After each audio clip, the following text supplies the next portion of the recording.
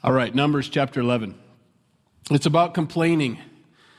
If there's a good New Year's resolution, this would be the one. It isn't that important that you lose weight, because that doesn't go on into eternity. Who cares? Or anything else for that matter. But complaining, that's a good one. If I could get this down, if I could really receive chapters 11 and 12 here, it'd go a long way. We start off with a lot of complaining, and it's everybody, including Moses. And God works it out.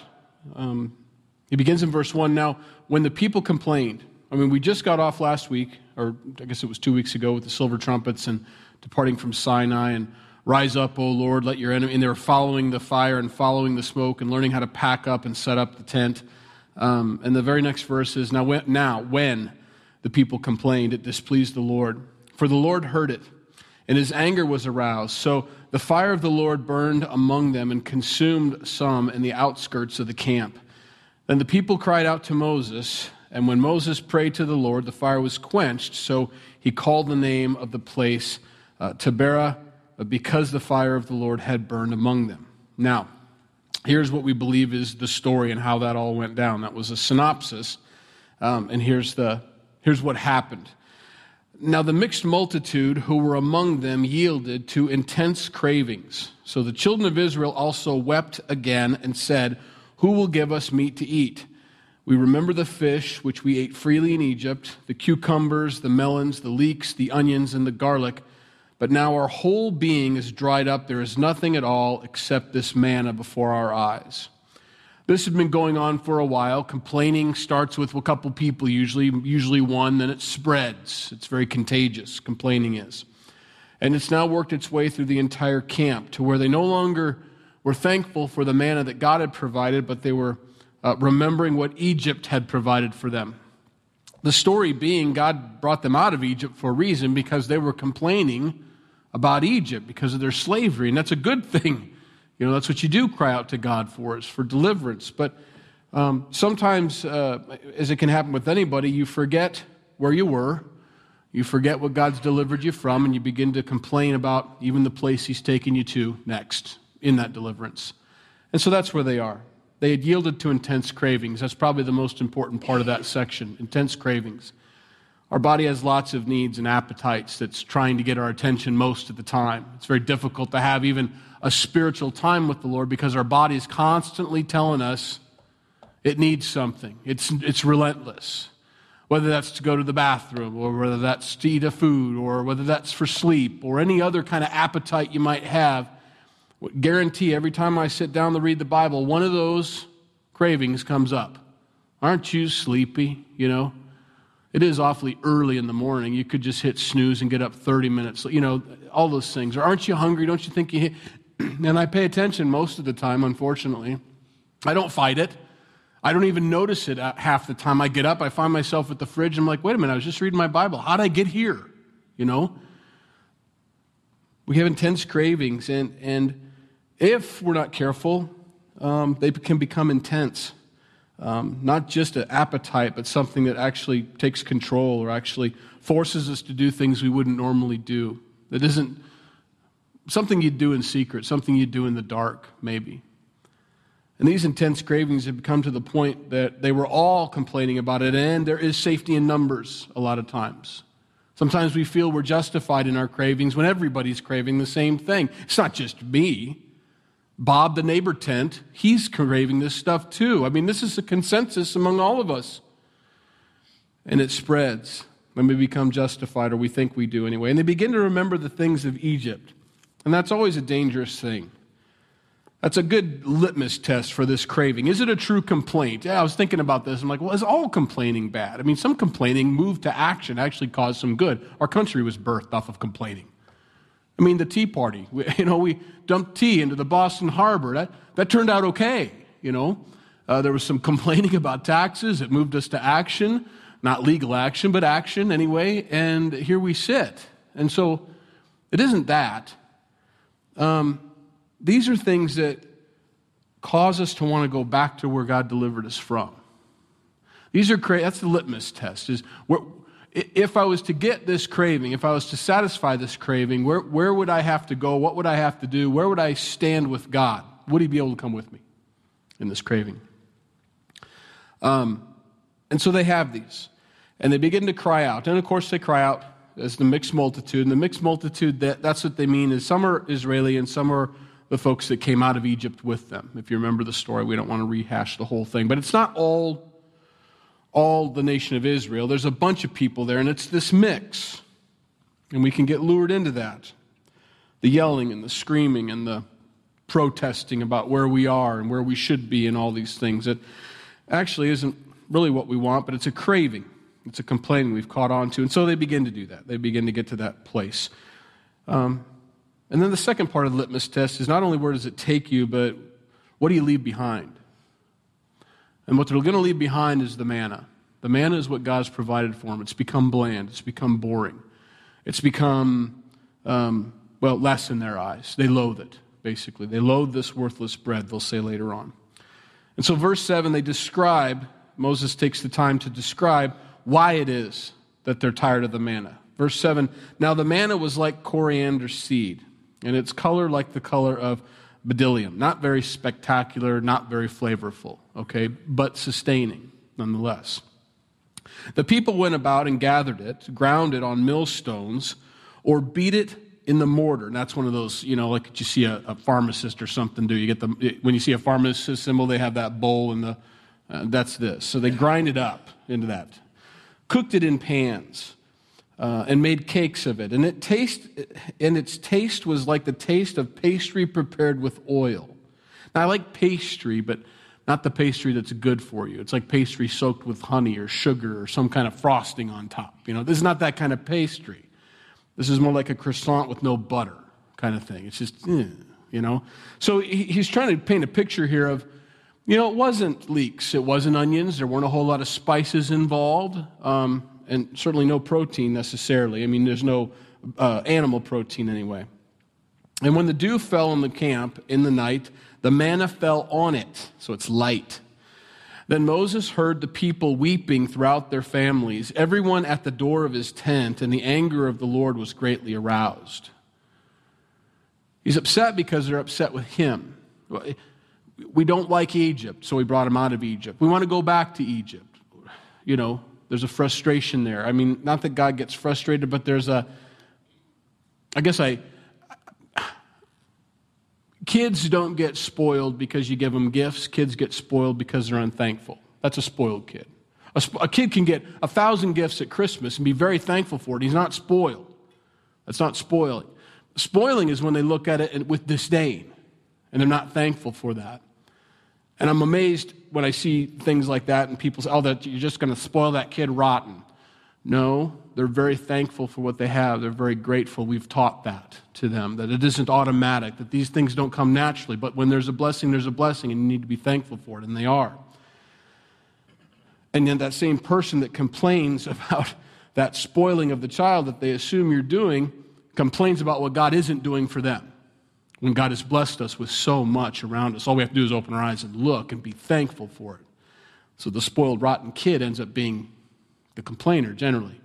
And so that's what God's upset with, is I've got some spoiled kids here. I don't mind blessing them. I don't mind giving them rain, sunshine, all the food they could ever want every day that they don't have to work for. They just go pick it up every morning. I provide them with water. I'm giving them safe shelter in the middle of the desert. I'm taking them to a promised land filled with milk and honey, and I deliver them from slavery, but they're not happy. That's what he's upset with. So, everybody's at the door of their tent crying.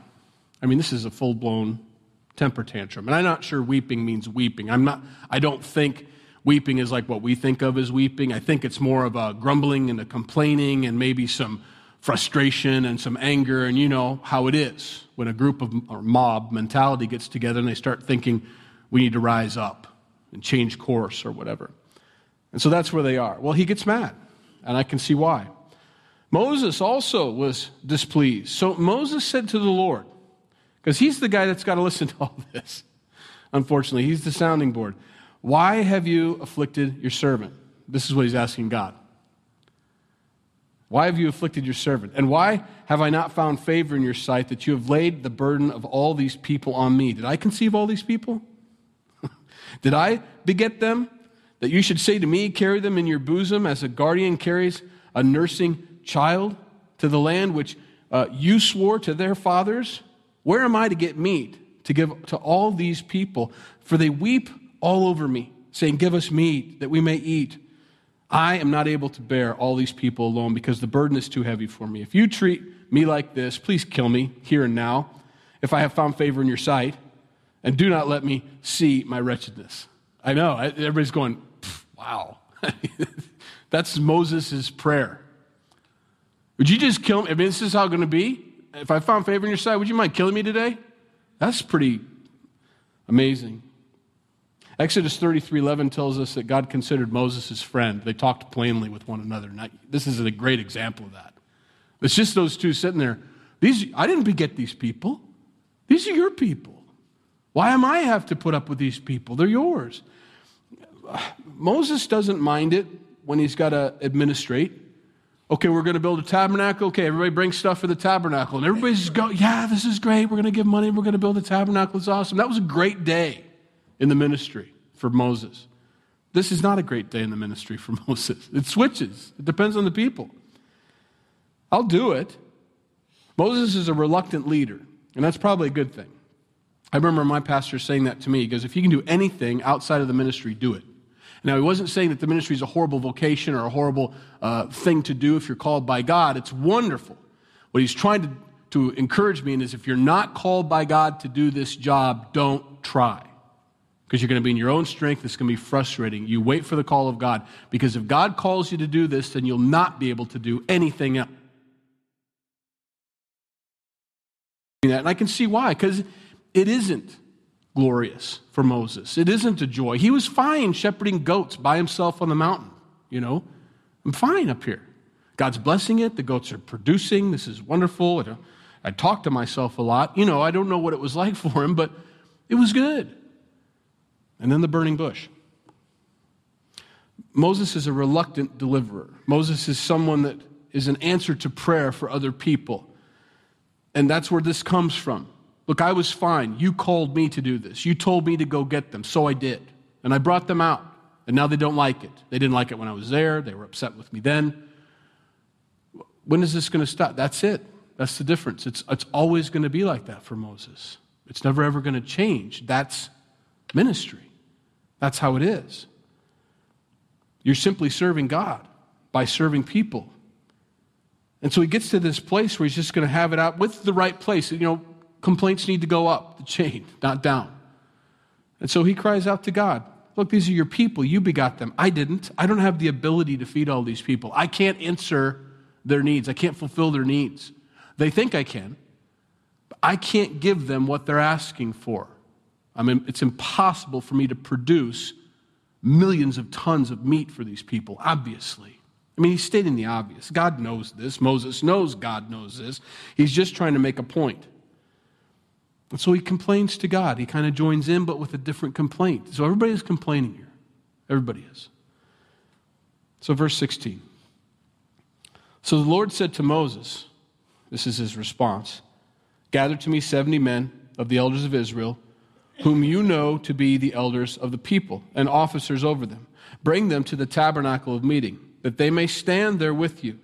Then I will come down and talk with you there. I will take of the Spirit that is upon you and will put the same upon them, and they shall bear the burden of the people with you, that you may not bear it yourself alone. It's important to pick up on. This isn't something you can take and apply to the world. You can't say, okay, see, now there's a CEO, and then you've got a bunch of vice presidents. And you see, we can't miss the most important part of this. I'm going to take some of my Holy Spirit off of you and give it to them. It's by the Spirit that Moses is able to do anything. Moses is called to this ministry. And if you want other people to help you, they have to be called to this ministry. They can't just be delegated. You can't just give them tasks because they'll do it in their own strength and they'll fail every single time. They've got to be filled with your Spirit. So I have to do this. You can't do this. You can't just pick. They can't just pick.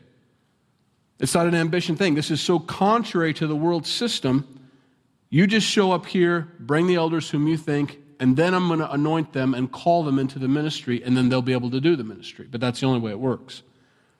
And so, that's what he does. Then you shall say to the people, consecrate yourselves, for tomorrow you shall eat meat.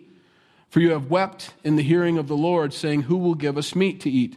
For it was well with us in Egypt. Therefore, the Lord will give you meat, and you shall eat it. You shall eat, not 1 day, nor 2 days, nor 5 days, nor 10 days, nor 20 days, but for a whole month until it comes out of your nostrils and becomes loathsome to you, because you have despised the Lord who is among you and have wept before him, saying, why did we ever come out of Egypt?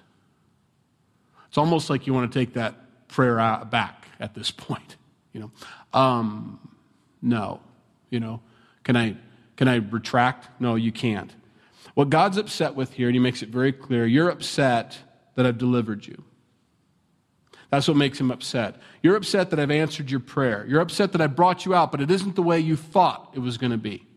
I sent you a deliverer, but he's not performing like you thought he should perform, and so you're complaining to me. He's upset.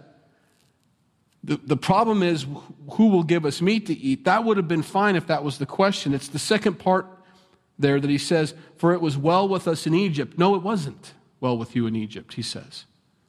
You think it was well with you in Egypt? That's not what I heard. That's not why I came. That's not what moved me to action to save you, because everything was going great there. You were slaves, But they don't remember that. So I'm going to give you what you've asked for. I'm going to give you what you've nagged me for, would probably be a better way to put it, until it comes out of your nose and you get tired of it and it becomes loathsome to you. And sometimes that's the way the world works. That's what has to happen for us. You try to witness to people, you try to help them, you try to do whatever you can do because you're just a person and you're called by God to give them his word, but you can't make them, The world has to become loathsome to them to where they look someplace else for their help, that they look a little higher, that they look to their Lord. And so they get what they've nagged God for. I'm going to give it to you. Now, we've discussed this thoroughly in 1 Corinthians 10 on Wednesday nights. You can get the CD. I don't want to spend too much time on it, but when we begin to lust after our flesh and ask God to fulfill the needs of our flesh at the expense of the Spirit, if we complain long enough, he may answer that prayer, unfortunately. And we'll be full up to our nostrils and say, why did I ever ask that? Why would I ever nag God for that? But this is what's going to happen. And Moses said, the people whom I am among are 600,000 men on foot. Yet you have said, I will give them meat, that they may eat for a whole month. Shall flocks and herds be slaughtered for them to provide enough for them? Or shall all the fish of the sea be gathered together for them to provide enough for them? Now he's getting smart. It would be one, you could read this differently if he hadn't said the second part. You could read it like, there's like 600,000 people. Do you want me to slaughter all the cows? Because I think that's about the only way we can get this done. That's not what he's saying. Based off the second part of that question, when he says, or shall all the fish of the sea, that's the key. Or shall we drain the seas with all the fish, because that's the only way you're going to feed them? He's being smart with God. Talk about a New Year's resolution. God, please let me just keep my mouth shut, I don't know if a zipper's good enough because that can be opened, And the Lord said to Moses, he's a gracious God, has the Lord's arm been shortened, Moses? Look at them go back and forth. Look how real this is. Are we going to drain the sea, God? Has my arm been shortened, Moses? They're talking like friends. And part of me likes that, and part of me is embarrassed, I want to be a friend of God, but I want to be friendly with God, I don't want to be sparring with him and get away with it, which is what Moses is doing right here. Has the Lord's arm been shortened? Now you shall see whether what I say will happen to you or not. I'll show you. Watch. So Moses went out and told the people the words of the Lord. And he gathered the 70 men of the elders of the people and placed them around the tabernacle. Then the Lord came down in the cloud and spoke to him, and took of the Spirit that was upon him and placed the same upon the 70 elders. And it happened when the Spirit rested upon them that they prophesied, although they never did so again. There was an evidence. There was a baptism of the Holy Spirit here in the Old Testament. These guys were always elders. They were always leaders. They were always helping administer, but they were not doing it in God's strength. They were doing it in their own. And it was frustrating and tiring, and they would complain and everything. But now they've been filled with the Spirit. They begin to prophesy as soon as this happens. But they never did it again. So this gift of prophecy was a one-time thing, just a manifestation of the Spirit that came upon the people that were baptized with the Spirit. So, but two men of the folks, there's a bunch, but only two of them didn't show up, had remained in the camp. The name of one was Eldad, and the name of the other was Medad. And the Spirit rested upon them. Now, they were among those listed, but who had not gone out to the tabernacle, yet they prophesied in the camp. So it just happened wherever they were. They didn't have a choice in the matter. I'm not going to the tabernacle. Boom. And they begin to, whatever they did. Obviously it was obvious that they were baptized with the Spirit. And a young man ran and told Moses and said, Eldad and Medad are prophesying in the camp. Is this okay? Because look what he says. So Joshua, the son of Nun, Moses' assistant, one of his choice men, answered and said, Moses, my Lord, forbid them. Joshua's a good guy. Joshua's always looking out. He's watching this whole thing. He sees the people complaining about Moses, and he's like, what is with you people, And then he sees Moses. He's like, I don't know. I'm just going to let him pray to God. If that's how he wants to pray, that's how he wants to pray. He's kind of caught in the middle. But he sees these two guys over here begin to prophesy in the camp. They didn't even show up like they were supposed to. And it begins to happen. The Holy Spirit, he says, let me shut this down. Should I shut this down? And Moses said to him, are you zealous for my sake? In other words, you shouldn't be, Joshua.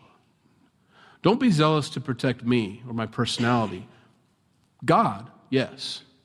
His calling, his choices, his decisions, his sovereignty, yes, for sure. But me? Mm-mm. Oh, that all the Lord's people were prophets, and that the Lord would put his Spirit upon them. And Moses returned to the camp, he and the elders of Israel. It'd be great if they were all filled with the Spirit, because you wouldn't have these problems. They'd all be prophesying. They'd all be content. God would be ruling in their lives. And we wouldn't have this squabbling that's been going on, these vain imaginations and thoughts of returning to the world. Or it's not going like I thought it was going to go. Sometimes our prayers are for God to tweak our life. Hey, God, my life is almost perfect, but I've got this sore spot over here, and I need you to fix this, and then it's going to be great. And when he upheaves us, turns us completely over, and changes everything, we get upset. That's not what I asked you to do. I asked you to fix this one tiny thing. Can't you just do this one tiny thing over here? And God says, no, that one tiny thing was connected to all this. In order for me to fix this and make it right, we had to flip everything and change everything and start from scratch. I'm answering your prayer. He's just not answering it the way we thought he would or we wanted him to. Sometimes God wants to do radical things. And when you pray a prayer, I want you to tweak this. I've had moments like that. I've had prayers like that start off really specific, really pointed. Hey, God, there's this one thing. And he doesn't answer it. And I've been poking him about this for a long time. And so I get a little broader in my prayer. Oh, God, fine. If you're not going to take out that person, not that I pray that,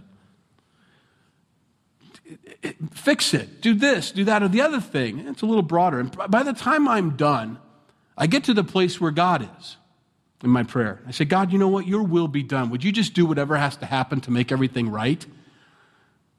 And those are the prayers he answers. All right. You've got my, shackles off. I'm not your whipping boy, or I'm not your stooge. I can do what I want to do now. I'm not your slave. I'm not your genie.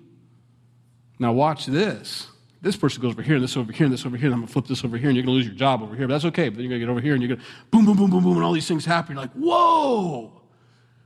You said, do whatever it takes. Well, this is what it's going to take to get things straightened out. This is how messed up it was. This is how tangled it was, This is a big knot you asked me to untie, but it's untied. It's untied. And so he does that. He begins to change things around. So Should I stop them? No. Don't be zealous for me, be zealous for God. Now, a wind went out from the Lord, and it brought quail from the sea and left them fluttering near the camp, not in the camp. This is what 1 Corinthians 10 was about. You can get it and listen. Remember, the camp is a place where God resides. The fire is leading them by the day or by night, and then the smoke by day, and it's covering them. And there is this cloud cover where they're safe, but it's not infinite. There's a boundary. This is where I want you to be, within this shadow that I'm casting to keep you protected from the sun in the desert. This is where I want you to be.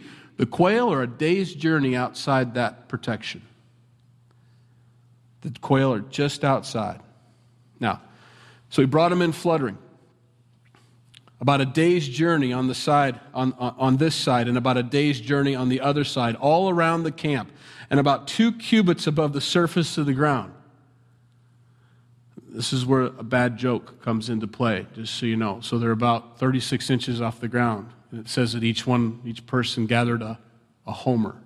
Okay, so they're flying in and they're gathering up these quail. I know, it's sad. He who gathered, so they all went out, and the people stayed up all that day, all night, and all the next day, and gathered the quail. He who gathered least gathered 10 omers.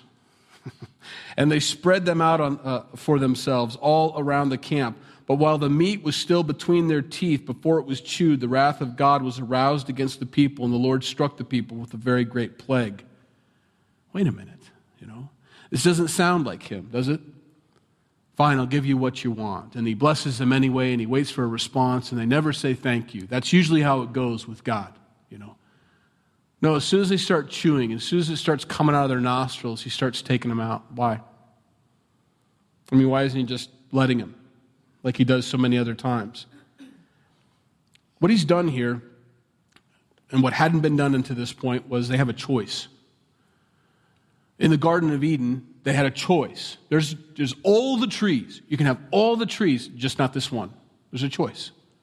It's not like I'm giving you 50-50. 50% of the trees you can eat, 50% you can't. It's just one. Just one tree I don't want you to touch, be near, don't eat it, don't look at it, whatever. Just stay away from this tree. Everything else is all yours. And where do they go? The tree that they're not supposed to touch. So God's got this cloud. He's been protecting them, providing for them, giving everything they need. They really didn't have an option. There were no other choices. There was no room for rebellion. This is how original sin starts. This is where sin begins. It begins with not being content with what God has given them, and they decide they want something outside of God's will. And so God says, okay, I'm going to give you what you've asked for.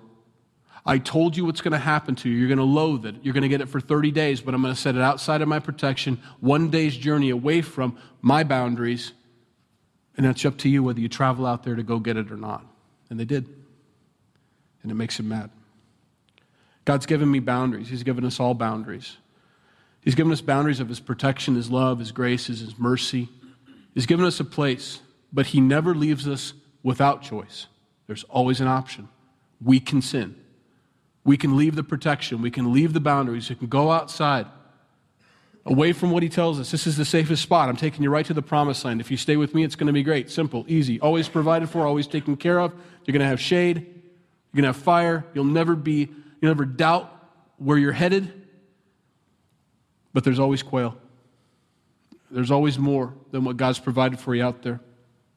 And it's available for you. And this is a warning for all of us. Don't lust. Don't give in to those cravings. They'll be there because we're still bound to this flesh for now. And that's always going to draw us away. It's always going to lure us away from what God's provided because it's never enough. Our flesh is never. And you know what? Even after they get the quail, they're still not satisfied. It didn't meet the need because the need never stops with the flesh. But they did. And so the plague struck. So he called the name of the place Kibroth Hattaavah, I think, because there they buried the people who had yielded to craving. So we've come full circle. It started off with intense cravings, and they yielded to the craving. In other words, they weren't supposed to yield to the craving, but they did. From Kibroth Hattaavah, the people moved to Hazeroth and camped there anyway. So they get their choice. Now, chapter 12, we switch gears. Then Miriam and Aaron spoke against Moses because of the Ethiopian woman whom he had married. For he had married an Ethiopian woman, married a black girl. It's the first time you see that. And they didn't like it. They were upset. And so they begin to complain. They use this as an excuse to complain and to come against him. They didn't talk about it directly, but they talk about leadership. They talk about his authority, and they didn't like it. But they're mad. So they found a reason. This Ethiopian woman, not supposed to marry an Ethiopian woman, can't marry her. Why not? Anyway, so they complain, and they fuss about it. So they said, has the Lord indeed spoken only through Moses? Has he not spoken through us also? And the Lord heard it. Now the man Moses was very humble, more than all men who were on the face of the earth. Now, despite the fact that Moses wrote that about himself, he's a pretty humble guy. I mean, he was. And we're going to see that in chapter 16 when Korah's rebellion begins. Moses isn't so concerned with being on top. He, like I said when we started this, he's always been a reluctant leader. He's always been a reluctant deliverer. He's just doing what God's asked him to do. I don't want to speak. I'm not a very good speaker. Fine, take Aaron with you. I mean, the whole thing. How are they going to believe me? He looked for every reason he could to not be in the ministry. And yet God called him and said, no, it's you. Fine. So he got a stick, turns into a snake, and he got to do leprosy with his hand, and he went and he did it. He did what God asked him to do. And now he's been complaining all through chapter 11. These are your people. They're not my problem. They're your problem. Da, da, da, da. And now these leaders, these other folks, Miriam and his relatives, come against him. This would be a great time for God to say, you know what? He has been complaining a lot, and you guys probably could do just as good a job. So we are going to replace him now. It's not what happens. It's not what he does. It's not what God does. There's more going on here than everybody complaining. Suddenly, the Lord said to Moses, Aaron, Miriam, come out, you three, to the tabernacle of meeting. There's an exclamation point. You know how loud God's voice is when he's just talking?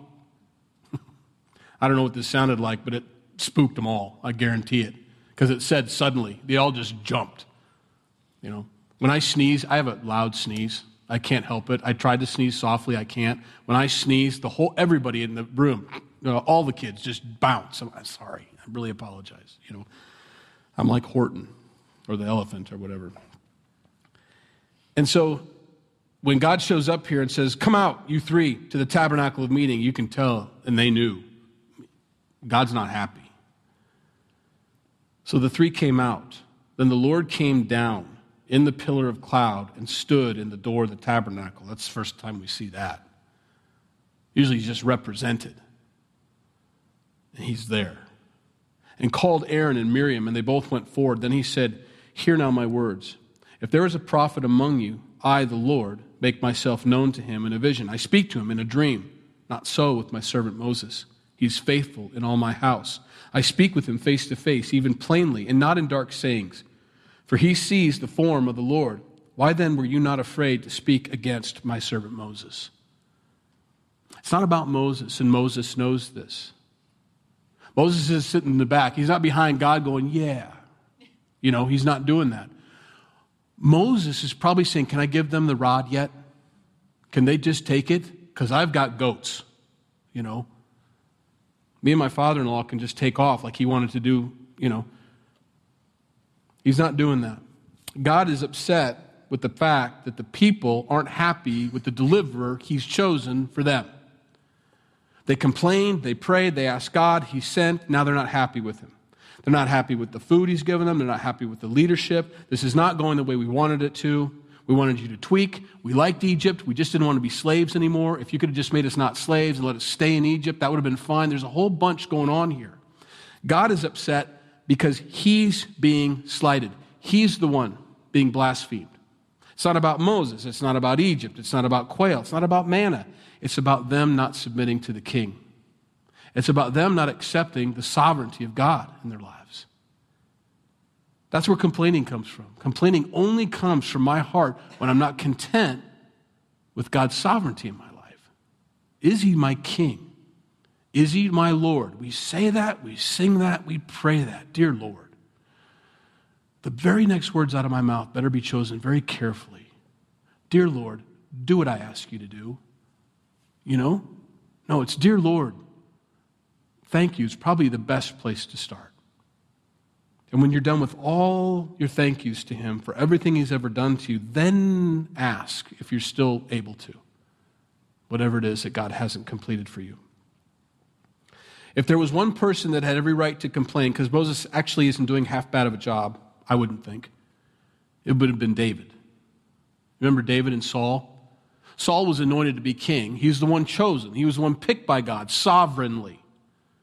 And David knew that and respected that, even when Saul was throwing spears at him, even when Saul had men chasing him around all over the wilderness, and David was forced to hide into caves. And at one point, Saul was relieving himself in the cave without any of his men around him, and David was close enough to cut off a piece of his garment to show Saul, this is how close I was to you. I could have assassinated you and taken your position, but I didn't. And even that David repented of. I can't believe I cut the cloak of God's anointed, chosen one in God's sovereignty. David had a respect for God. Saul was a horrible king. He didn't do a great job. He was mean. He was always thinking about himself. He was doing that. And yet it was God's job to replace him and remove him. It wasn't something that needed to have a petition started, you know? David was a great man of God because he was a man of God. Didn't care about position, didn't care about his missing out on. There were years of his kingdom that he didn't get to rule. David was chosen by God. Saul had been replaced, but Saul reluctantly gave up the throne. It took a long time until he finally died, and then David was able to rise to his position that God had called him to. But not until then. David knew God needs to do this. This is a calling. This is an anointing. This is something that's beyond political. Moses wasn't doing half bad of a job. Think of Michael, the archangel, who would not bring a reviling accusation against Satan because God had anointed him to be a cherub at one point. Although he had fallen and been, it wasn't Michael's place. This is your creation, not mine.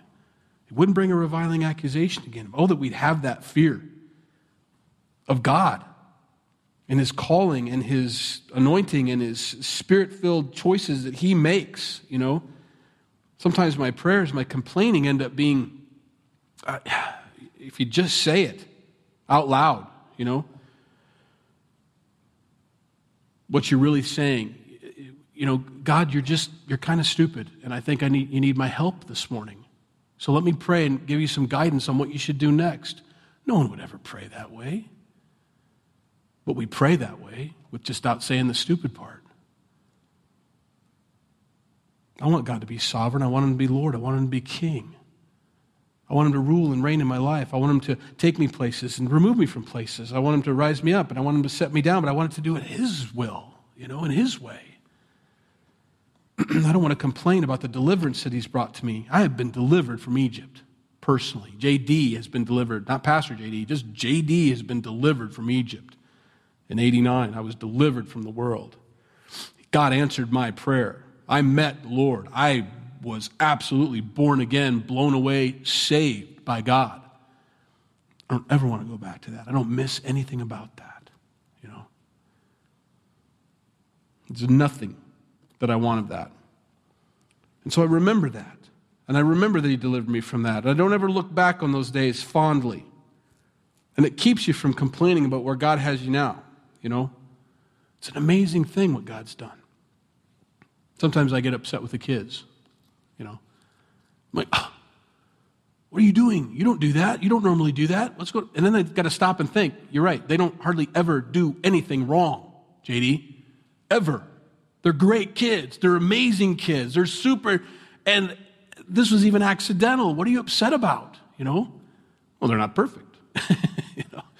They didn't do it exactly like I thought. They couldn't read my mind? What? And it causes you to pause and say, wait a minute. You know? You have absolutely nothing to complain about. Moses hasn't done anything wrong. You know? Yet. When he strikes the rock the second time he does, but nothing. So the anger of the Lord was aroused against them, Aaron and Miriam, and he departed. And when the cloud departed from above the tabernacle, suddenly Miriam became leprous, as white as snow. Then Aaron turned towards Miriam. There she was, a leper. I bet Aaron's glad he didn't say anything. And Aaron said to Moses, this is what Aaron says to Moses, "O my Lord, please do not lay this sin on us, in which we have done foolishly, and in which we have sinned. Please do not let her be as one dead, whose flesh is half consumed when it comes out of his mother's womb." Fix this, Moses. So Moses cried out to the Lord, saying, "Please heal her, O God, I pray." Then the Lord said to Moses, "If her father had but spit in her face, would she not be shamed 7 days? Let her be shut out of the camp 7 days, and afterward she may be received again." So Miriam was shut out of the camp 7 days, and the people did not journey till Miriam was brought in again, and afterward the people moved from Hazeroth and encamped in the wilderness of Paran. Interesting way God went about that. Amazing, Moses actually prayed. They were just telling him, it was a coup, "We want you to leave, we're going to lead now." God steps in, she gets leprosy. Aaron asks Moses to pray. Moses does pray, "Please heal her." And God says, "Not yet. I will. Not yet." Because that wouldn't be expedient. The lesson wouldn't be learned. She needs to feel what it's like. Because she hasn't come against you, Moses. It's not about you. It's about her coming against my anointing, God says. And so I want her to learn, and I want her to remember this. And so he puts her out. This is hard for everybody. Moses is having a hard time leading, doing what God's called him to do, even though he's anointed. But he doesn't. The people are having a hard time following. Everybody's having a hard time with this. Aaron, Miriam, his closest relatives, the one they were there alongside of him, sitting in front of Pharaoh, doing all these great, wonderful signs and wonders. All 10 plagues, they were there for all of it. The Red Sea, they were a part of that.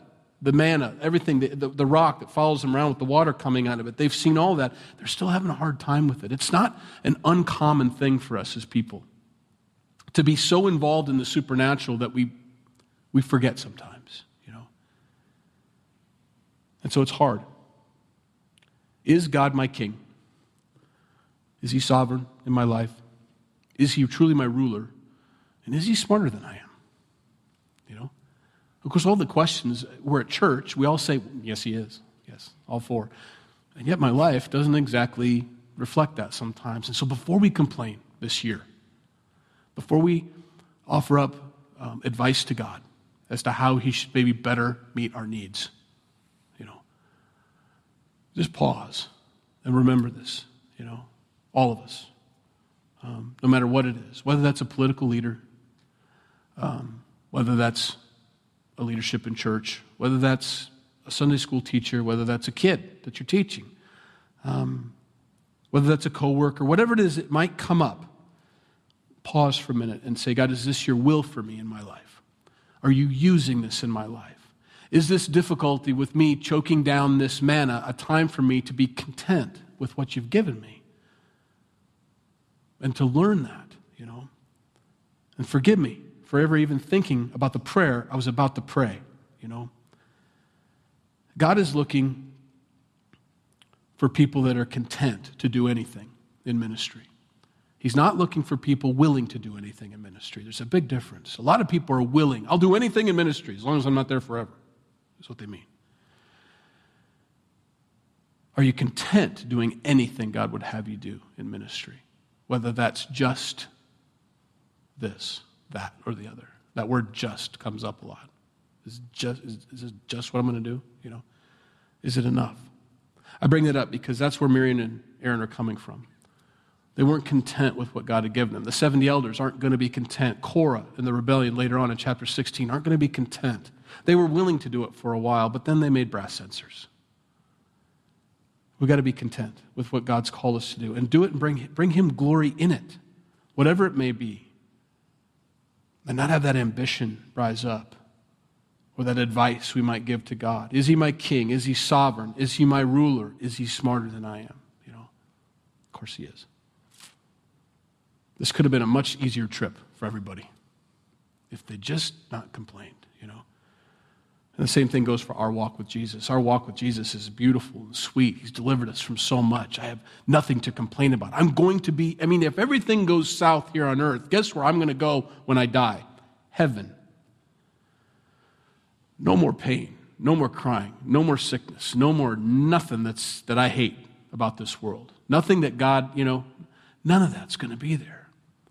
So I spend the rest of my life miserable here on earth. It's okay. I have nothing to complain about. So, anyway, let's pray. Lord, thank you. We'll just say that together as a family in Christ. Thank you for what you've done for us. And we talk about the cross, and we talk about your resurrection, and we talk about our salvation, but the benefits from all of that, what we've been delivered from, our minds are getting straightened out. We're seeing the world with your eyes. You've given us so much grace and mercy. You even gave Moses grace and mercy. When he was just complaining about you, you didn't replace him. You gave him grace and mercy. And so, Lord, we thank you for that grace and mercy that you've given us, the unmerited favor. We've never earned your favor. You have no reason to smile upon us, and yet you do. The blessings that you've surrounded us with, God. And then also the mercy. You haven't given us what we do deserve. You're not punishing us. We're saved. We're as if we've never sinned. We're washed in the blood of Jesus Christ. We're actually white as snow in your eyes. That's amazing. And so thank you for that. So whatever you want to do with our lives, God, this is that broad prayer that you can answer. God, whatever you want to do with our lives, wherever you want to take us, whomever you want to put in authority over us, whomever you want to remove from authority over us, you're sovereign. You're the king. You're smarter than us. We thank you for that, God. Help us to just rest and trust in everything that takes place in our lives, knowing that you're in control. We've given you control, and we're thankful for that. And so, Lord, help us to be content, not just willing, not just biting our lip and biting our tongue, no worry, no anxiety about it, but content where you have us, God. And we love you. In Jesus' name we pray. Amen.